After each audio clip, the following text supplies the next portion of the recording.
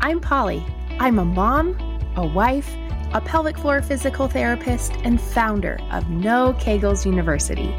I have helped thousands of women stop leaking, enjoy intimacy, and feel proud of their bodies, even after having kids.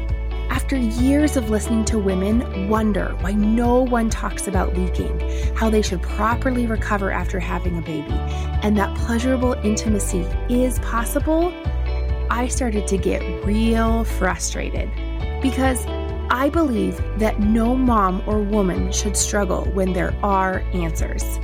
It became my mission to shed light on the lack of postpartum care and the lack of discussion on issues that relate to women and their health, even if they can be uncomfortable sometimes. It also became my mission to change the conversation on women's health, the pelvic floor, and more. Here we go. Episode 56, Postpartum Kegels. I get asked a lot of different questions, and one of the ones that has seemed to come up quite a bit lately is, how soon after I give birth should I be doing Kegels? And my question right back is, well, why are you wanting to do Kegels? And the answer is somewhere around, well, I don't want my pelvic floor to be wrecked, which I totally understand. But I'll say that while I don't love Kegels, I also think that there is no such thing as a wrong or a bad or an incorrect exercise, just your reasons behind wanting to do whatever that exercise is. If it's not helping you reach your goals, then at that point, maybe it's not the best exercise for you. So let me walk you through what Kegels potentially could do after you have your baby.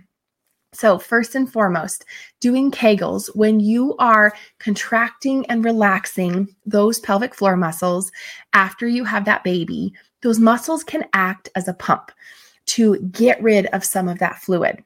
Because if you think about it, there is a little bit of trauma to the area, and depending on how your delivery went, there might be some inflammation, there might be some swelling.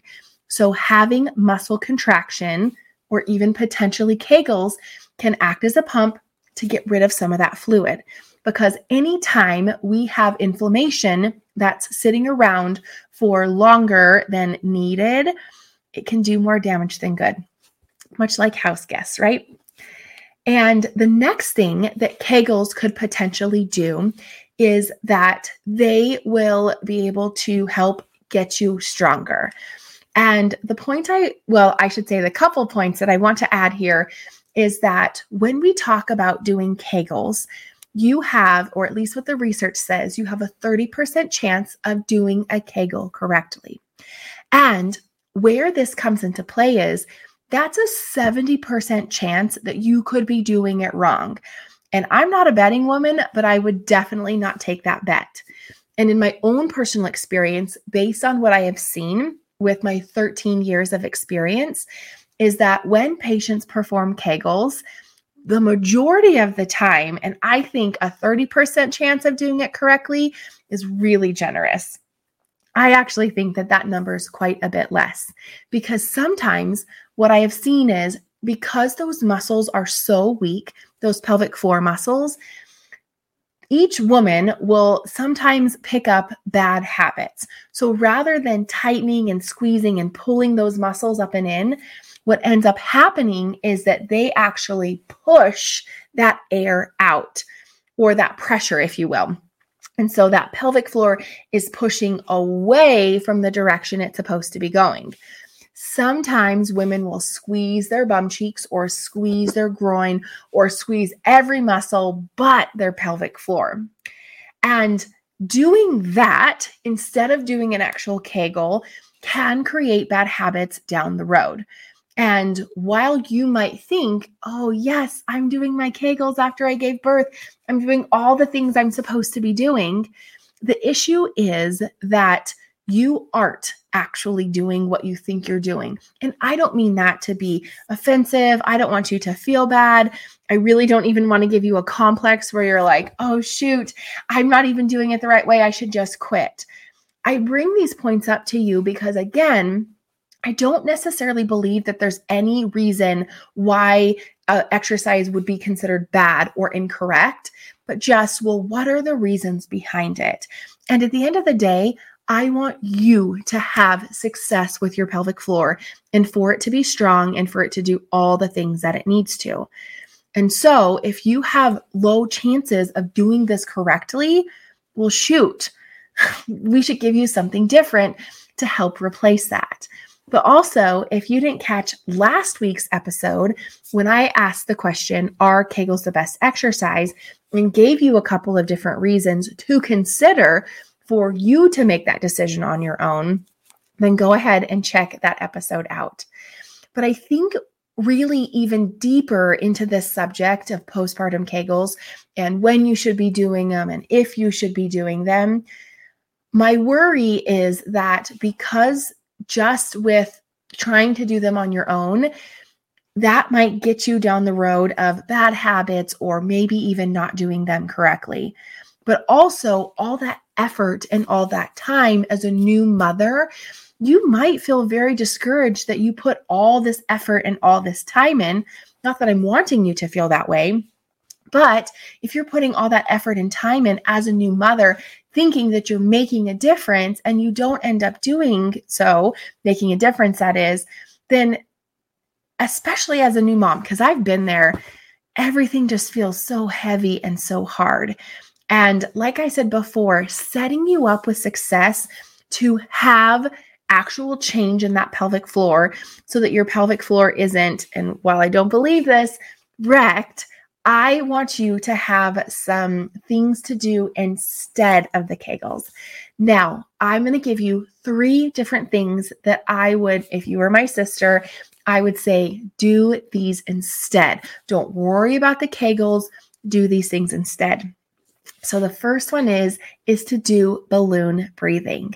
Now, I will link this episode in the show notes, but I did an entire episode on a guided training on balloon breathing, but I'll give you a quick little taste here.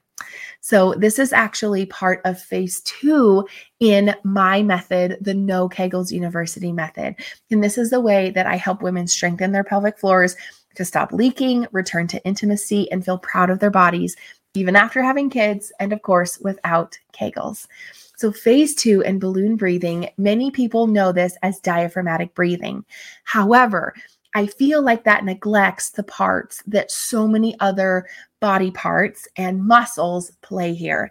So think with me for a moment. As we inhale, our lungs should fill with air. And as that happens, our rib cage should expand. The back of our rib cage should expand. The front of our belly should expand. And of course, that pelvic floor is going to move down and out of the way. So think with me for a moment here. If we had a pretend balloon inside of our belly, and as soon as we start to inhale, using the lower lobes of our lungs, not our chest, where we're having lots of chest movement moving up and down. You can always watch yourself in the mirror to see. We don't want any chest movement, but pretend you have that balloon inside your belly. As soon as you start to inhale, you can feel that balloon start to blow up. So it's going to push on your belly. It's going to push into the back of the rib cage, into the sides of your rib cage, and of course, down and into that pelvic floor. That is what I'm after with balloon breathing.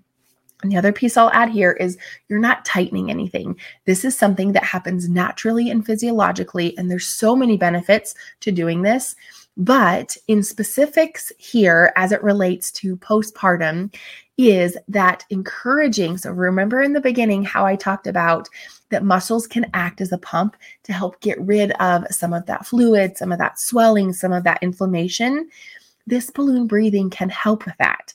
It's also giving appropriate and gentle pressure, because you never heard me mention anything about pushing down or anything. It's very gentle. It's very natural.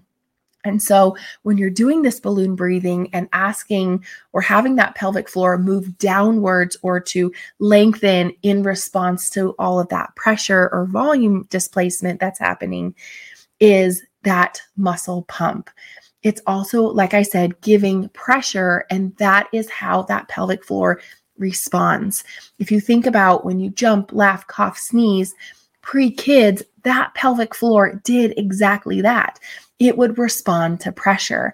And so if we're not gently encouraging the natural pressure that it should be dealing with all of the time, that's where our pelvic floor can start to get into problems. However, if you implement balloon breathing after you have that baby and have that pelvic floor lengthen, not only are we implementing that proper pressure, but we're helping those muscles, those pelvic floor muscles, act as a pump to get rid of some of that fluid. The second thing that I want you to do after you have that baby, if you were my sister, is to start walking as soon as you can, as soon as you feel comfortable, as soon as you feel safe.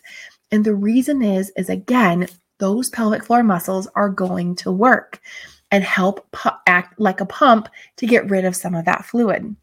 And the beautiful thing here is you are probably, as a new mother, walking around with your baby already.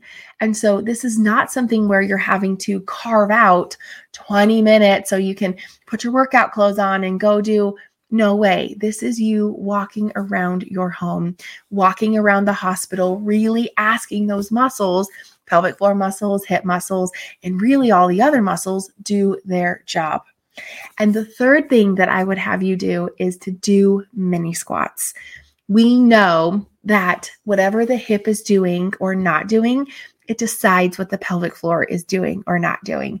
And so you doing mini squats is going to encourage those hip muscles to do their job. And then in turn, it's going to encourage those pelvic floor muscles to do their job. And so again, we now have the benefits of pumping that fluid out.